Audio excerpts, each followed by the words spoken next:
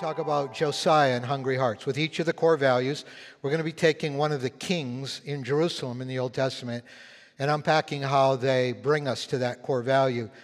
And today we begin with 2 Chronicles 34, verses 1 and 2. So if you will stand with me for the reading of God's Word just for a moment. Josiah, King Josiah. Now, we just talked about children and praying for children, how we care for children. Get this. Josiah was 8 years old when he became king. Wow, an 8-year-old president. Josiah was 8 years old. I think our president's 80, right? Anyway, 8 years old when he became king. And he reigned in Jerusalem 31 years. And he did what was right in the eyes of the Lord. Thank God. God, give us a generation like that.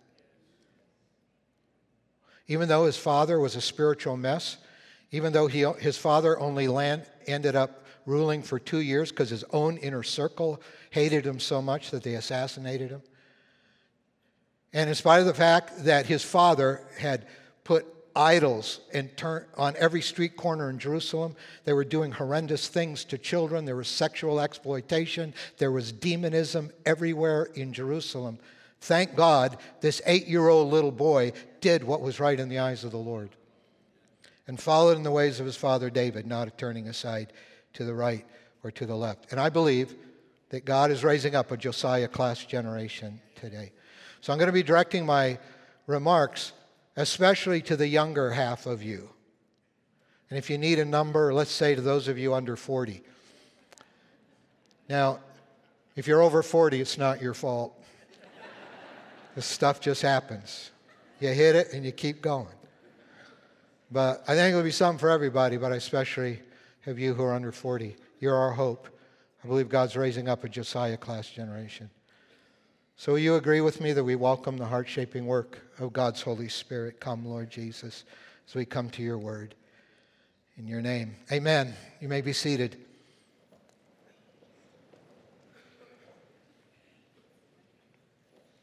Josiah and hungry heart. So let's look at Josiah's hungry heart.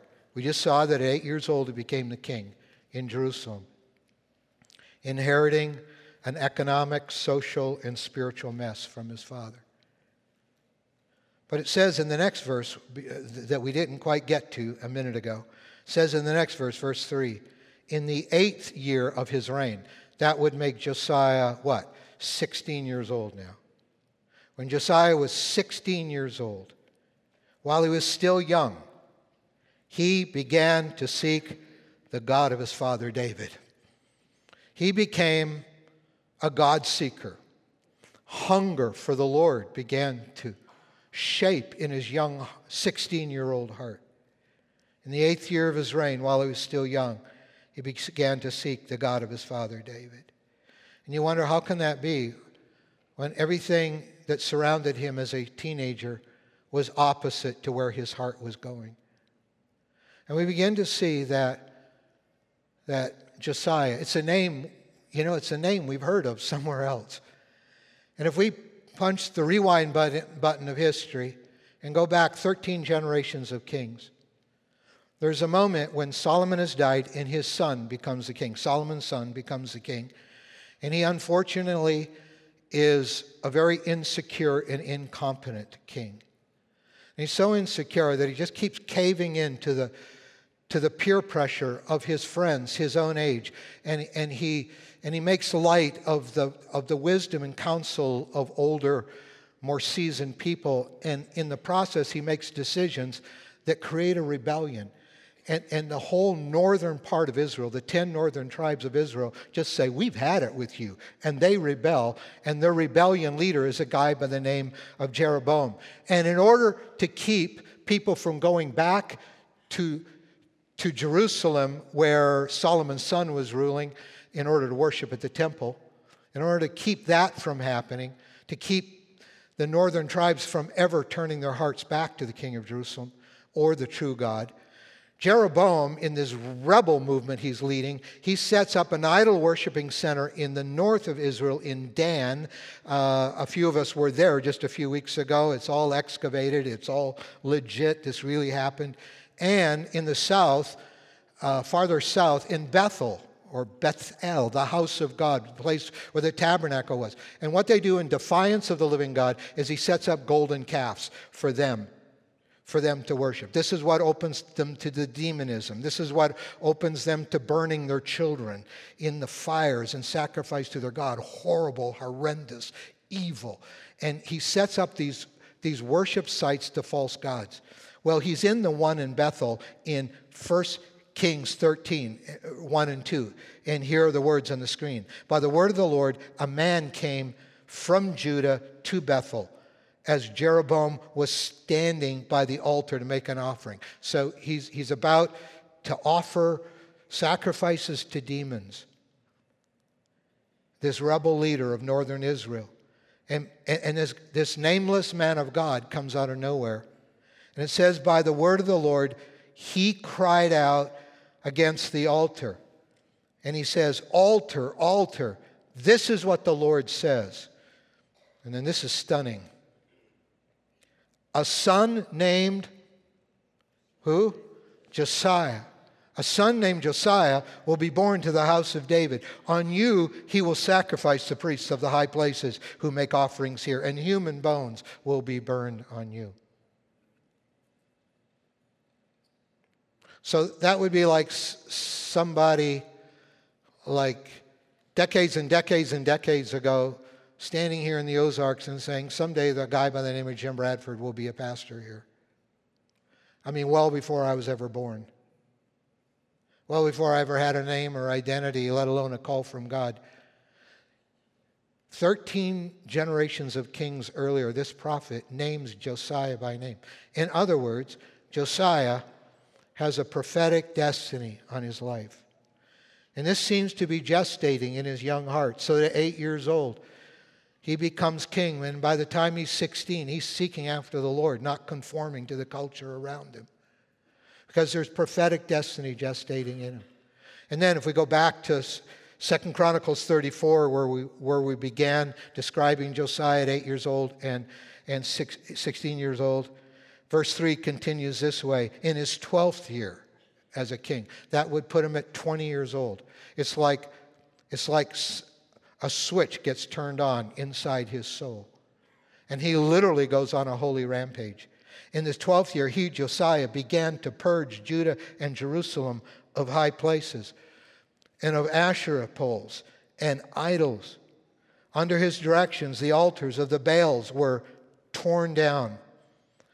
There are idols on every street corner in Jerusalem, and he starts to clean the city out of everything erected to demonism and exploitation. He confronts the idolatry of his time. He cut to pieces the incense altars that were above them. He smashed the Asherah poles, which were related to blatant sexual immorality, and the idols. And these he broke to pieces and scattered over the graves of those who had sacrificed to them. And then in direct fulfillment of that nameless man of God 13 generations earlier, he burned the bones of the priests on their altars, and so he purged Jerusalem and Judah. This was a young man with a prophetic destiny on him. I started thinking about Josiah and praying about Josiah many years ago, and long enough ago that some of you have heard me preach on the Josiah generation in other settings. There is, I believe, a generation of young people, a Josiah-class generation that God wants to raise up. Some of them may be alive already. A generation that's going to do what my generation could not do. A generation that will truly confront the idolatries of our time and turn people back to God. I'm praying there'll be a Spirit-anointed, prophetic generation that God will raise up.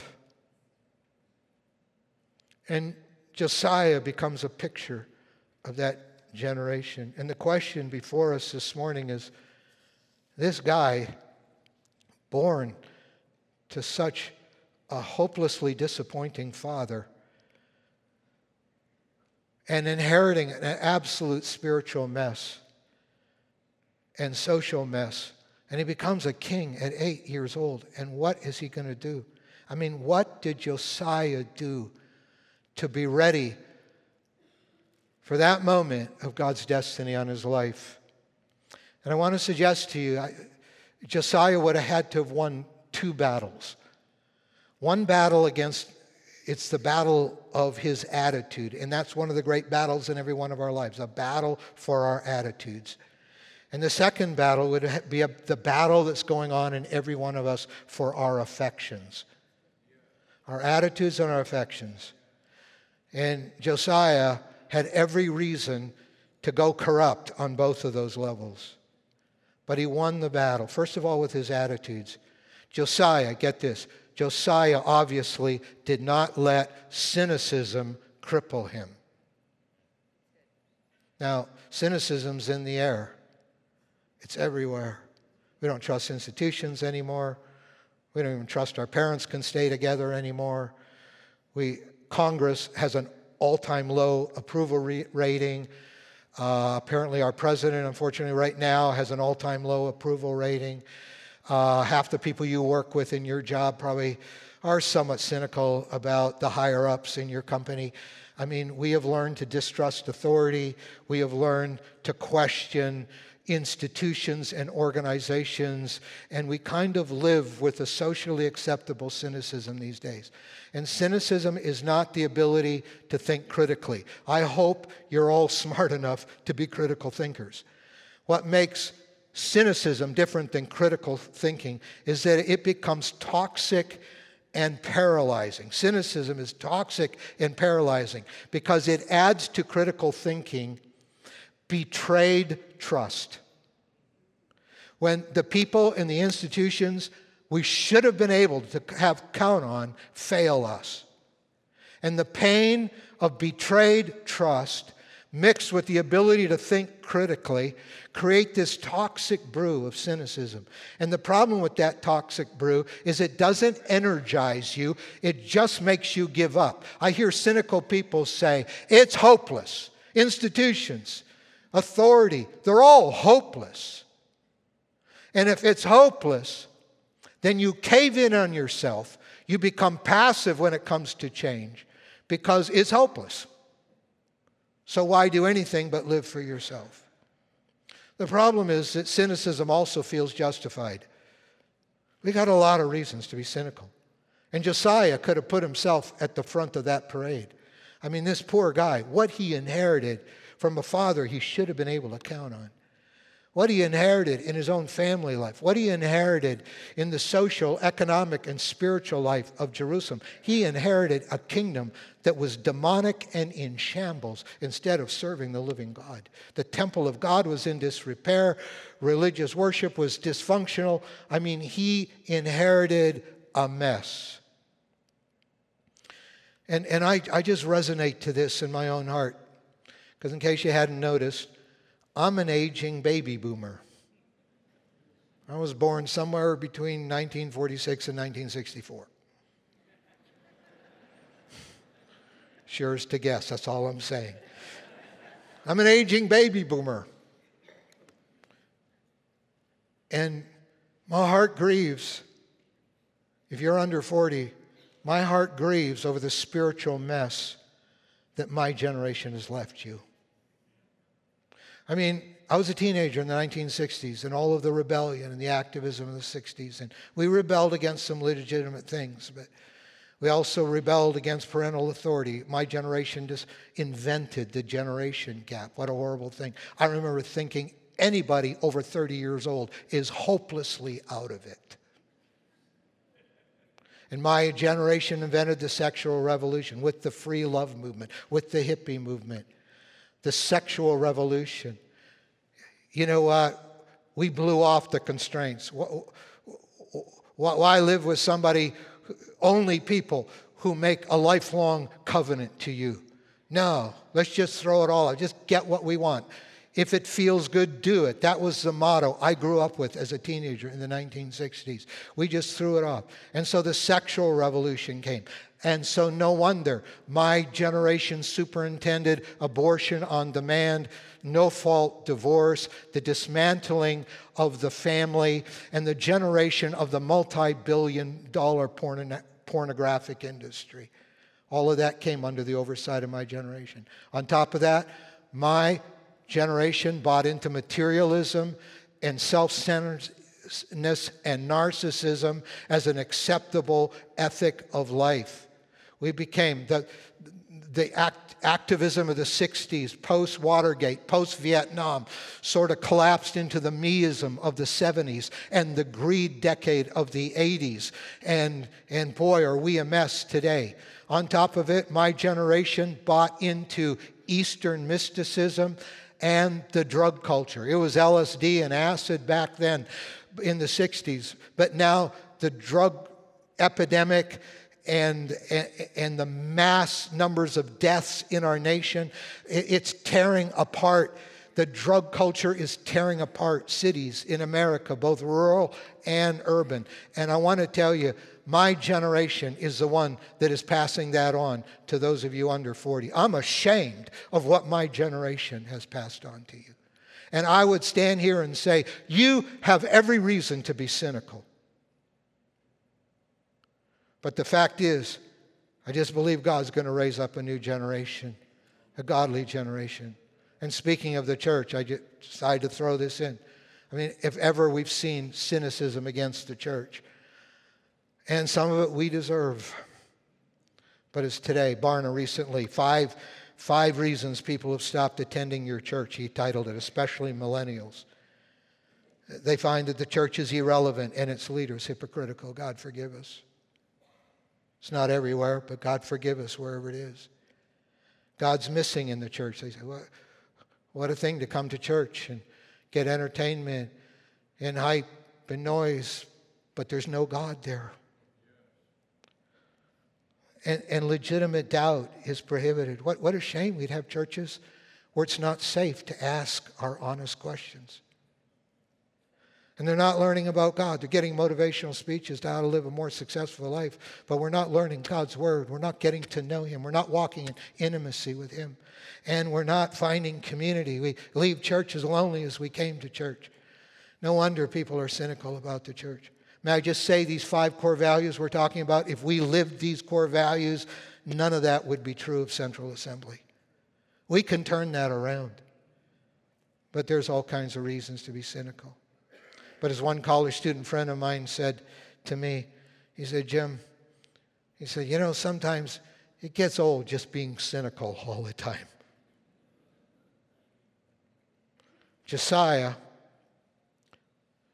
confronted all of the realities of his culture, including all of the permission slips to become a cynical young teenager. And he somehow won that battle of his attitudes. Listen, you need to be full of the Holy Spirit. You don't need to be cynical. Because God's called you out. And He's raising you up to be a new generation. He's who you, as we sang this morning, He's who the great I am says you are. You don't need to blend in the attitudes. Attitudes are unbelievably contagious. They're the one thing that are more contagious than COVID. Attitudes. But I'll tell you, God's raising up a generation that's going to defy the cynicism of our age and say there is hope. God is on the move. And we're taking the gospel to every nation, as impossible as it feels. And we believe that our friends can meet Christ and come to Him. I talked to, at the end of the first service, a lady who's a professor in China who is teaching at MSU, and she was just in tears. She says, almost magical what's happening here. She said, it's like the Spirit of God was moving upon her. I want to tell you, God's on a mission to reach people, to touch their lives. This is not the day to be paralyzed with cynicism. Say, there's no hope. Why should I ever try? God is moving in our world. And we ought to be the most hope-filled, happy people on the face of the earth because we're serving the King of Kings and the Lord of Lords. He also won the battle with his affections. Now hang with me here. I'm going to be pretty honest. He also won the battle with his affections.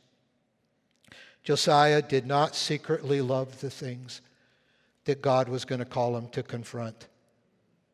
He didn't secretly love those things. But rather, and I know that there's some movement, if you could just stay really focused on me, if you would. This is really important. He did not secretly love the things that God was calling him to confront. We live in a very polluted world. Holiness, though, is not an old-fashioned word. We need holiness. We need the happiness of holiness in our lives. We need the passion for purity in our lives.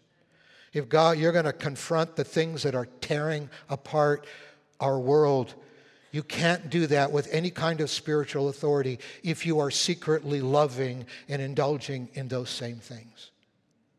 Listen, you do not, if you're a young man, young woman of God, you do not need pornography in your life.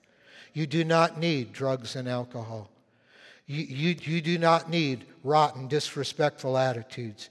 You do not need to be taken advantage of your friends and to be a grumpy person. You do not need these things in your life. You do not need just to cave in to your friends and say, well, all the biblical sexuality, where some of the greatest battles in our culture with the church are going to happen and are already happening, as we've seen this week. Things related to sexuality and the sanctity of life and all of these things. These are things you don't need to cave in, but you can hold to the living God and walk the pathway of purity. Therefore, Paul writes in 2 Corinthians 6, "Come out from among them and be separate, says the Lord, and touch no unclean thing, and I will receive you." This is what Josiah did. He touched no unclean thing in his life. He didn't start secretly worshiping in the idol altars and giving himself to the sexual exploitation and the evil that was associated with them. But instead, Paul says, touch no unclean thing, and I will receive you. He was quoting from the Old Testament. And I will be a father to you. In this fatherless generation, I will be a father to you. And you will be my sons and daughters, says the Lord Almighty. And 1 Peter writes this, so realistic for you and me, if we're trying to live for Christ in this culture. You have spent enough time in the past doing what pagans chose to do, living in debauchery and lust and drunkenness and orgies and carousing and distasteful idolatry. He says, you've done your time with that and it's over. You're a new person in Christ. And he said, and here's the reality. Not everybody's going to like you. They're going to be surprised that you don't join them like you used to in their reckless, wild living. And they're probably going to heap abuse on your head. But listen, there's no excuse when you have the power of the Holy Spirit and the mission of Jesus and a prophetic destiny on your life. There's no excuse not to stand apart. The fire of Jesus can be stronger and more powerful in your life than the pressure that your peers put on you. So what? They pile abuse on you. We belong to the living God. And we love holiness. And we're going to walk in His way. And not in the way of unholiness. It's destroying everybody's life around us anyway. And so Josiah won these two battles. He won the battle for his attitudes. And he won the battle. He won the battle for his affections. He defied cynicism. And he chose holiness. How do you do that? How could that be? Well, I think the antidote for wrong attitudes and for wrong affections, the antidote is simply this: staying hungry for God. It's what Josiah did at 16 years old. Josiah's life's described in 2 Chronicles, but it's also described in 2 Kings, which tell its own version of the kings in Jerusalem. And in 2 Kings it says this, in verse 25, and worship teams can come now. Neither before nor after Josiah was there a king like him, who turned to the Lord as he did, with all his heart and with all his soul and with all his strength. in accordance with all the law of Moses. I'm praying about a Josiah generation. Some of you might be in this room today. I would love if it could be said of you, neither before the baby boomers nor after was there a generation like this who turned to the Lord like Josiah did. Not just partly, not just kind of doing a little bit of Christian stuff and thinking we might not go to hell, but with all his heart and with all his soul and with all his strength in accordance with God's way. May it be. Do you agree with me? That God would raise up a generation. I think that generation's coming. I'm seeing evidence of teenagers that are beginning, even in our own church, that are beginning to be hungry for God like never before. I want to tell you, it's hard to be cynical, and it's hard to love sin when you're just going after God with all your heart and all your soul, and you're just hungry for Him. And so at 16 years old, 2 Chronicles 34 tells us, at 16 years old, Josiah began to seek the God of his father David.